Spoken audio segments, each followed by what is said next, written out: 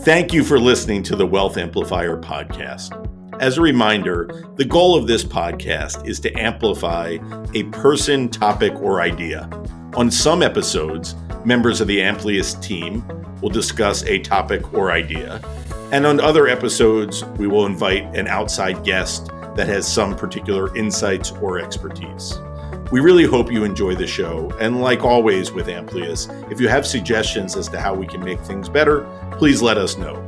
As a reminder, nothing on this episode should be taken as legal, tax, or investment advice. Tax, legal, and investment advice topics should be discussed one-on-one with the appropriate advisor. Thank you. Hello and welcome to our latest episode of the Wealth Amplifier podcast here at Amplius Wealth Advisors. As a reminder, the goal of our podcast is to amplify a person, topic, or idea in a brief 15 to 30 minute conversation. Today, we are really lucky and privileged to have Jason Granet, the Chief Investment Officer of Bank of New York Mellon, as our guest. Let me just see if I do a decent job giving everybody your bio here, given that we go back a long way. I'm a little nervous how this is going to go. Yes, so first things first, as you see behind Jason, a graduate of the University of Michigan, undergrad, where he attended with my wife. That is the original connection, which we'll get to in a moment. And then from there, if I'm not mistaken, you went directly to Goldman Sachs. Is that correct? That is correct. And you were there for the better part of 20 years. 21. I hit blackjack there. You hit blackjack at Goldman Sachs, finishing in your last role at Goldman Sachs. I know you were a managing director, but what area were you involved in at that time? So the last role I had there, I spent the bulk of my career in asset management, managing fixed income portfolios. And I don't know if you want to get to this, but 7 of those years overseas in London. But my last role, I was working directly for the treasurer of the firm and helping the firm and its clients navigate through the transition of LIBOR, which as we speak here in February of 2023, we're down to the last 3-4 months of that. So, that's in the final stretches, but that was my last role there. That was your last role. And then, so when did you start at Bank of New York? How long ago was that now? So I joined here just after July 4th of 2021.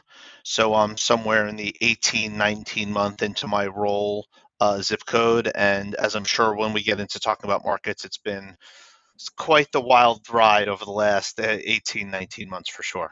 Right. Something happened in interest rates over the last 18 months? Yeah, 400 things happened. So why don't we start there? Tell us a little bit about your day-to-day, what your role is at Bank of New York, and then we'll start talking about interest rates and the markets in general. Sure. So here at BNY Mellon, the bank is a very much a classic organization. We touch 20% of the world's investable assets. We have well north of 40 trillion securities under custody, and we are just heavily involved in capital markets from A to Z, as they would say in the UK. My role is on the asset side of the balance sheet. I have 2 roles. One is my day job as I look after the liquidity portfolio, the securities investment portfolio of the bank. That's somewhere in the neighborhood of $140, $150 billion worth. And then I work very closely with my partner, the chief lending officer, and he and I together think about the strategy for the entire asset side of BNY Mellon. And so I have this day job of navigating the investment portfolio, which is largely an interest rate risk portfolio, and I'm sure you and I will get into that. And then this more strategic role where I think about the direction of the assets for the balance sheet in aggregate. Got it. And so why don't we start there? As you alluded to a couple minutes ago, it's your time at Bank of New York Mellon has been probably a bit, you might have a different example, but probably the most interesting time in the markets and in particular the interest rate world, I would think, since the global financial crisis over the last 2 years. Maybe you have a counter example, but either way, it's been pretty interesting. tell us a little bit about that in the sense of what you expected when you arrived in your new role, and how those plans may have changed a little bit given the macro backdrop and everything going on right now. Sure. Look, interesting markets come in different flavors. I don't try to think about it. This one might be pistachio or mint chip, and then other ones that have had other things happen in them, or could be other flavors. But look, I was a person who joined the firm in the middle of COVID. We can discuss if and when and where COVID is going, but in the summer of 21, COVID was very present. We were about a year and a bit after COVID broke, meaningful stimulus coming from the government in all different forms through COVID response that had yielded the fact that the Fed took interest rates all the way back to zero, very similar to what they did during the financial crisis during the events of fall of 2008. They relaunched a lot of the programs that they relaunched in the fall of 2008. They did a lot of things to inject liquidity and support into financial markets, given what was happening in the macro backdrop. So for all of 2021, rates were at zero. The Fed's target range was 0 to 25. They were buying bonds. This was a time that was characterized with meaningful stimulus. So I joined right in the middle of that, and interestingly, I joined directionally as a more remote employee, even though I was coming to the office. And you see me here in my office today, and we're back in the office. But I was coming to the office, I would describe as sporadically. And it took me a while to even meet many people on my team, and a lot of the colleagues that I work with, that took as long as anything else.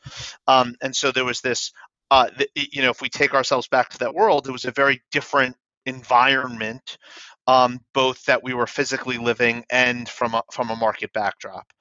And then as I kind of joked a minute ago about the 400 things different happen over the course of 2022.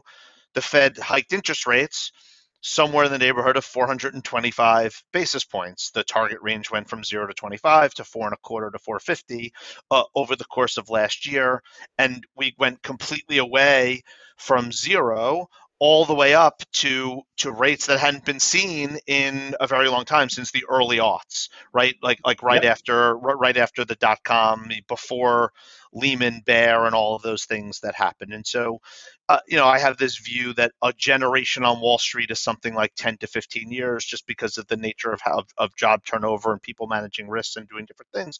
So it's been a Wall Street generation since we've had any interest rates like this.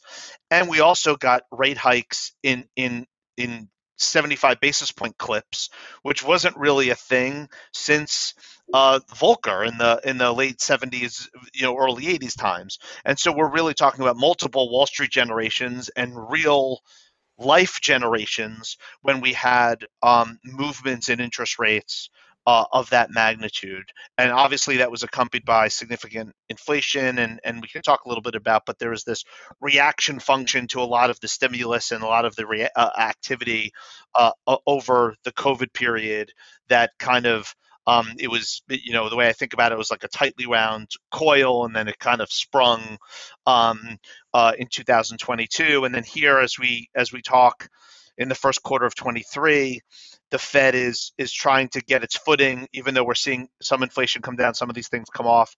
They're trying to find their footing on what the next phase of this looks like, and the weeks that we're talking, we've seen very big repricing, and even as locally as today, ironically, as we talk here on the 21st.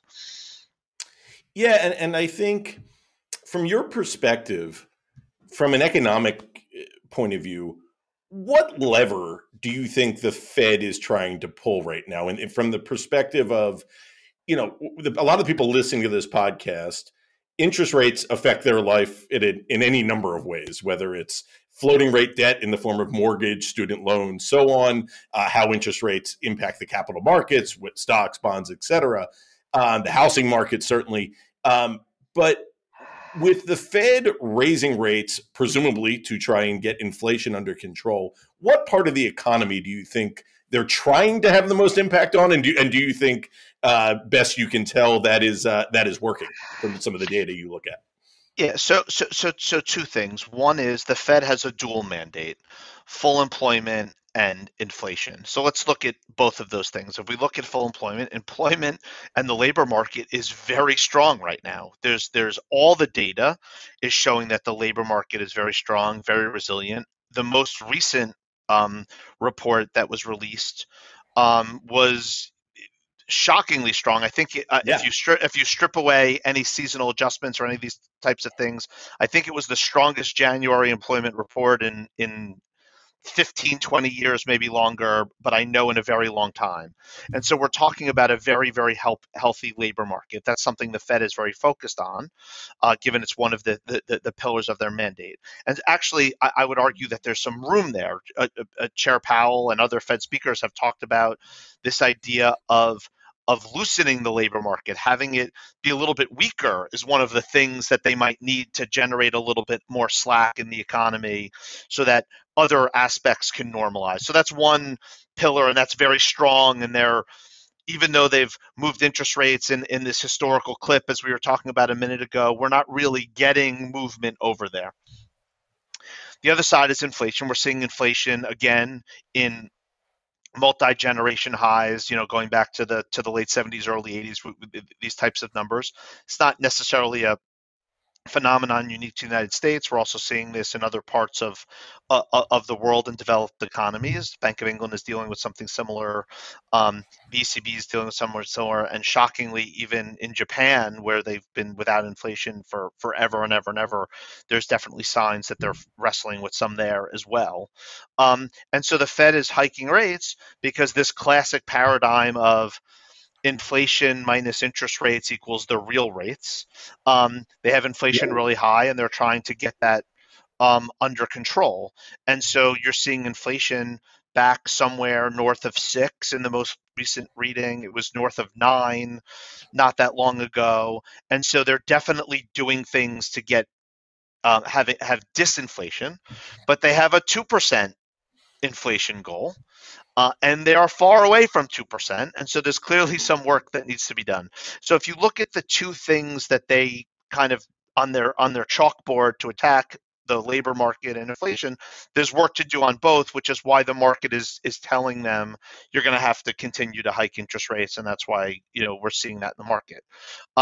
Now, you're right. You mentioned that this idea that the people that you deal with, the way that interest rates feed through their life relative to the broader economy.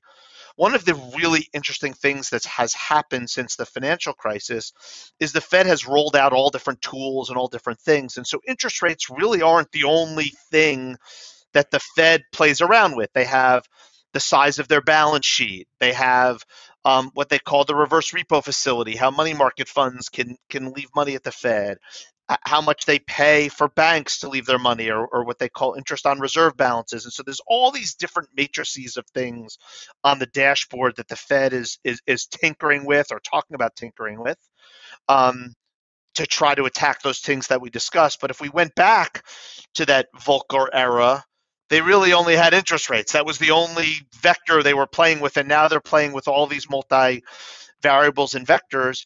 And the reality is this is the first time that the Fed is dealing with inflation at this level where they have all these different dials on the board to kind of maneuver, as opposed to just the interest rate vector. And so I think that as they go through this, there's definitely some learning being done on their part, because a lot of these are a little bit of the first time or the first cycle or the first go that they're doing certain things. And in your, I guess, bringing that back to your day to day, how important is it for you to have an overall, let's say, macro outlook, for lack of another term? And to the extent that you have one, how far out are you usually looking there? Like what time horizon makes sense for Jason when you're evaluating the broader capital markets on a day-to-day basis? So here I kind of think in three stages. We have the very near term. What is the Fed or what's going to have interest rates this week, this month? We have to real time affect that. I work very closely with our treasurer and our businesses. We have a very significant amount of depositors. That's a big part of our business here. And so real time interest rates matter for real-time deposit rates and real-time business decisions. I said I work very closely with our chief lending officer on real-time lending decisions. That being said, I tend to think in something like 2 or 3 year increments. I find anything longer than that kind of pretty hard and tricky. What's the cycle? What is it going to look like? The Fed, if we think about the 2 or 3 year increments here, the beginning of last year, the Fed started a cycle where they were shrinking the size of their balance sheet, starting to raise interest rates.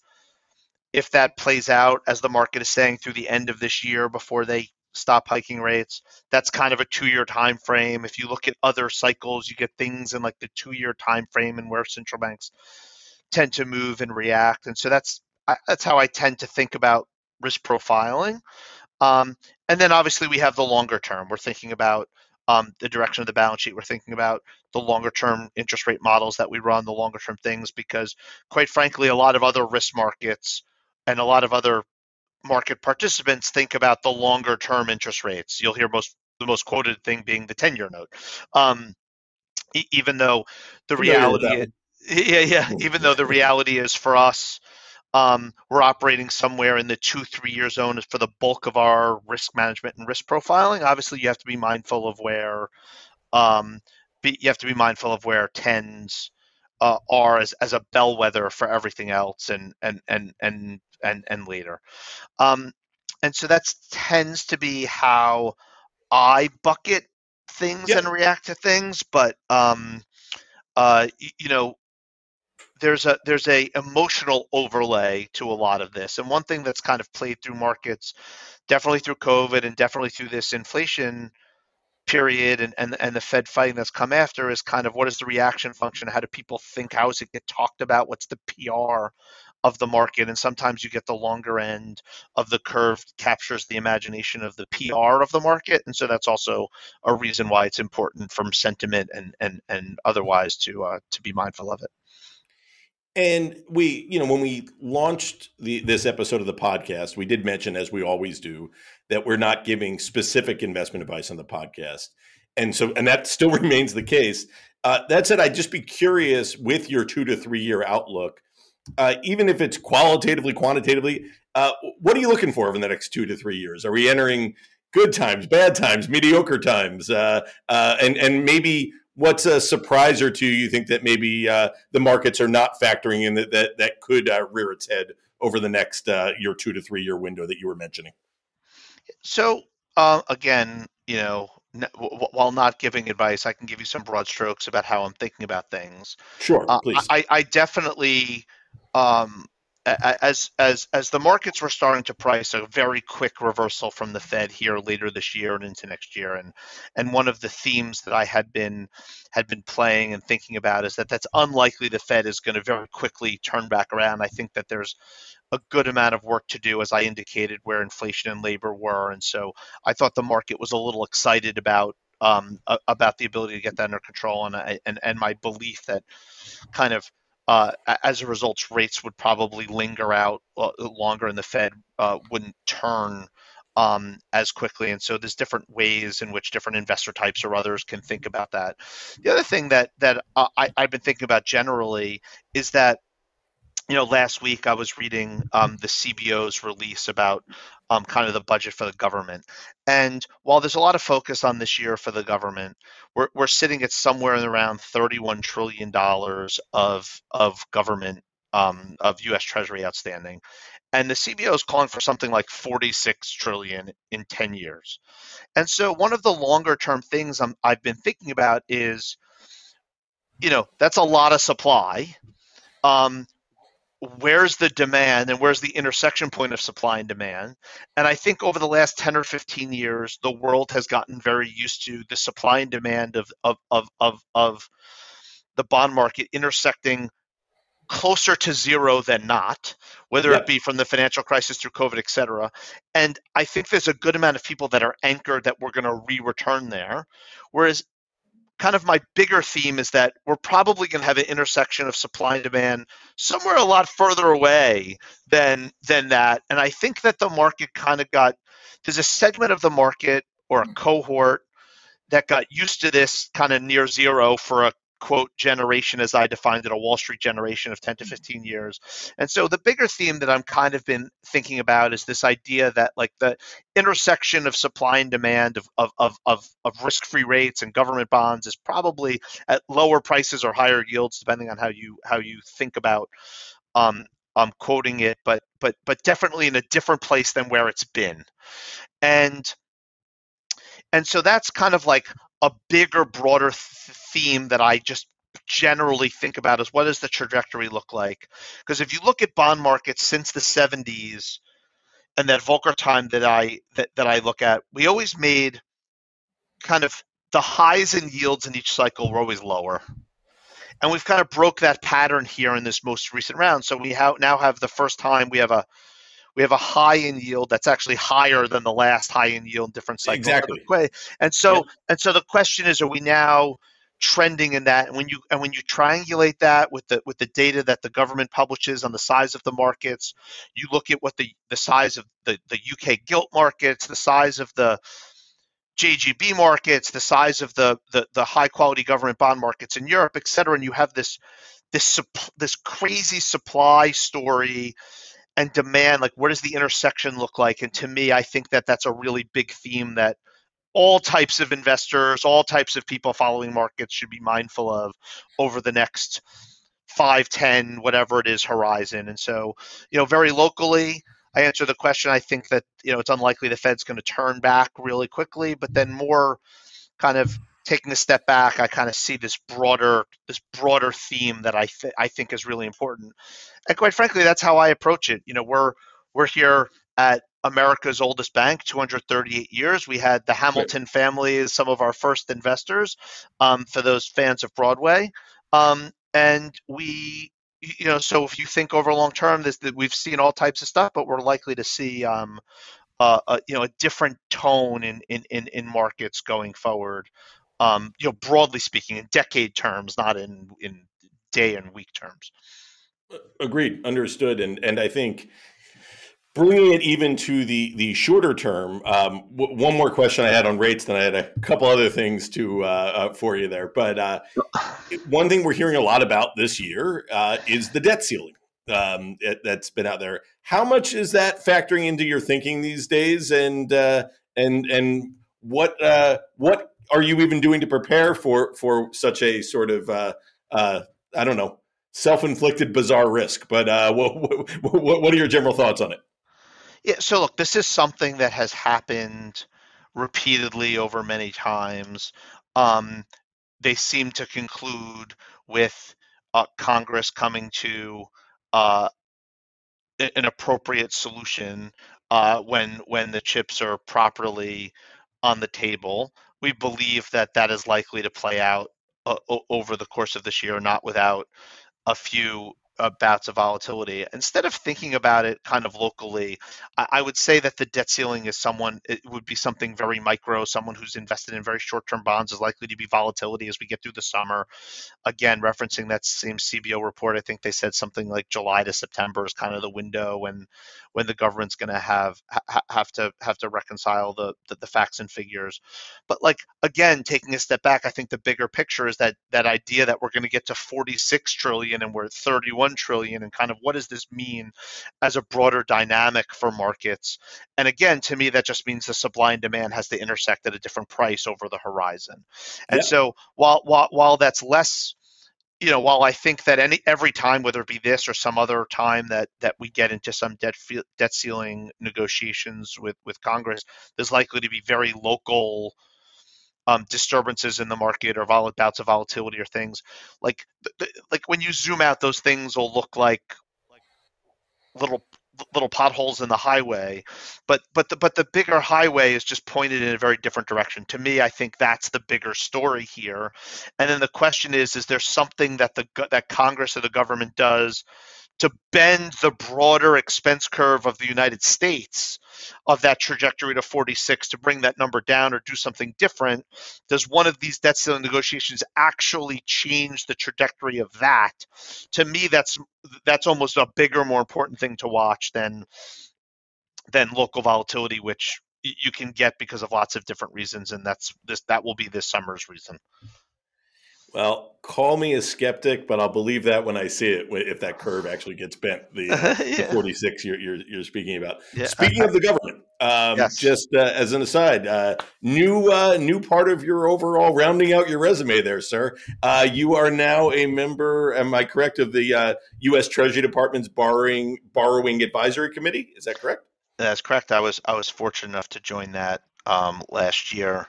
A true honor and a wonderful thing to be a part of.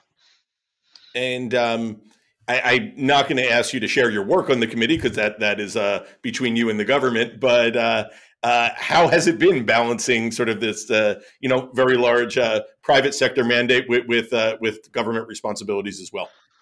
Look, the way I would frame it is this, and I've done work over time with the Fed or other aspects of the official sector on different initiatives. I mentioned the LIBOR initiative I was part of.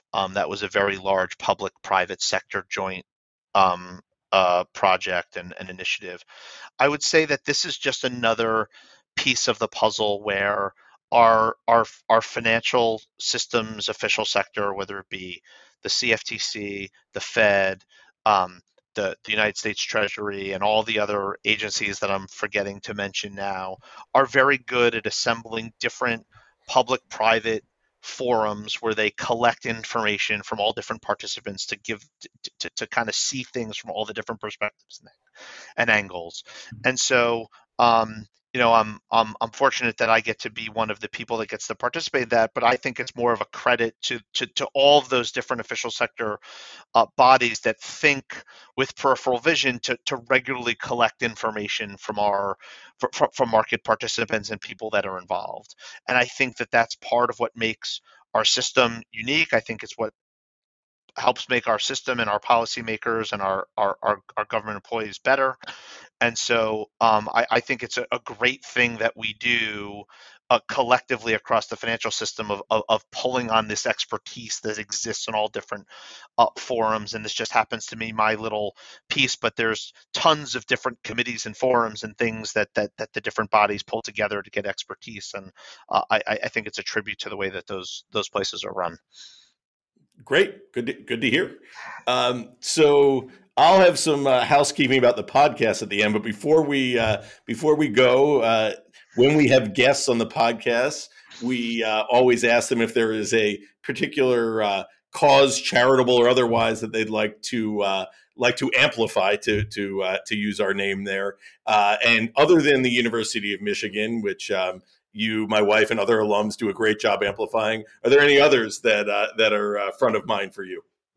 Sure. One thing that I kind of picked up, and I highly appreciate you asking this. One thing that I picked up on my travels in the UK was I got very involved in an organization called Fairy Bricks. It's a charitable firm that has a very simple mission to brighten the life of sick children through Lego, and all we really do is bring Lego into different communities, into hospitals, agnostic to kind of the illnesses or whatever it is with the children, just to brighten those lives. And the power of play is very powerful in hospitals. We've done some great work out in amongst the Ukrainian refugees. We have a long history Yeah. of touching hospitals across the all of Europe and obviously the UK. We did a very significant amount here. We got to a very significant amount here in the US over the past year, and we're always looking to expand. We've even gotten to some hospitals in the local Philadelphia area, which I know is very important and dear to the Liebman family's heart. So we're always looking for hospitals and places. So maybe this podcast will yield some listener somewhere who's got a hospital that wants to get in touch with us, and obviously more than happy to field that call. That's awesome, and that's great that you do that. And on a let's say lighter note around Lego, you do have the most extensive personal collection I have ever seen, including your at-home design of the big house at Michigan, amongst other places. It can't be all bond markets and interest rates all the time. You got to find an outlet somewhere.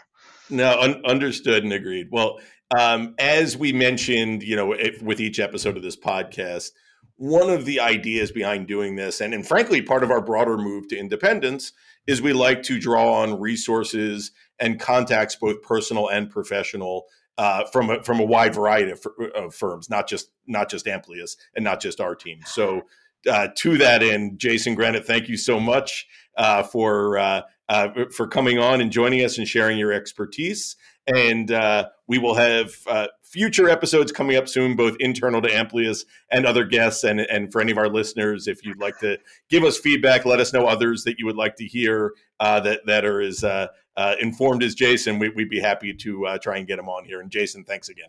Matt, thank you so much. It's great to be with you, and obviously go way along back with your family. You guys are first class through and through. So thank you for everything, and hopefully I get invited back when maybe the markets are going the other way and the cycle turns. Sounds good. Thanks again.